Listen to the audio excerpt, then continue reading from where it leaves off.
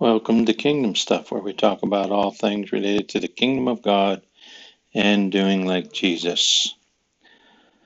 Well, today's scripture is Luke 9 and verse 2, which says, "And he sent them out to proclaim the kingdom of God and to heal the sick." So, my question is, what is the kingdom of God? Do you understand what the kingdom of God is at this point in time?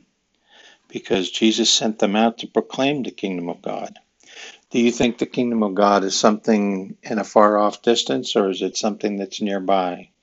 Is it something that you can experience today? And if so, how? Well, Jesus said, or Luke said, that Jesus sent them out to proclaim the kingdom of God, to announce the kingdom of God, and to heal the sick. Announcing the kingdom of God, proclaiming the kingdom of God. That's just letting people know that God's kingdom is here. That's what Jesus said. The kingdom of God is here. He also said it was near you or upon you or it was still coming. But but okay, so what is that that's coming? What is that that's near you? Right? That's the question. What is the kingdom of God?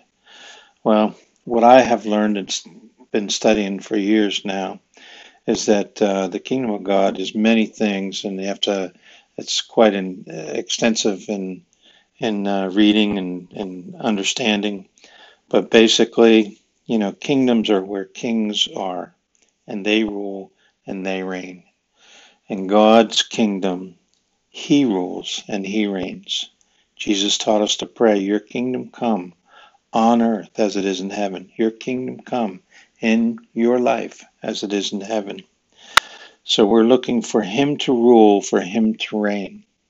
So when He sent them out to proclaim the kingdom of God, that's what He was saying. And He demonstrated it by the things that He did. And that's why He told us to go and heal the sick, demonstrate it, right? He said, "Go and make more disciples like me. Do like me," right? So if you enjoyed today's briefing, subscribe here. Check out the website, kingdomstuff.org, or the book, Kingdom Stuff, on Amazon. And we'll see you tomorrow.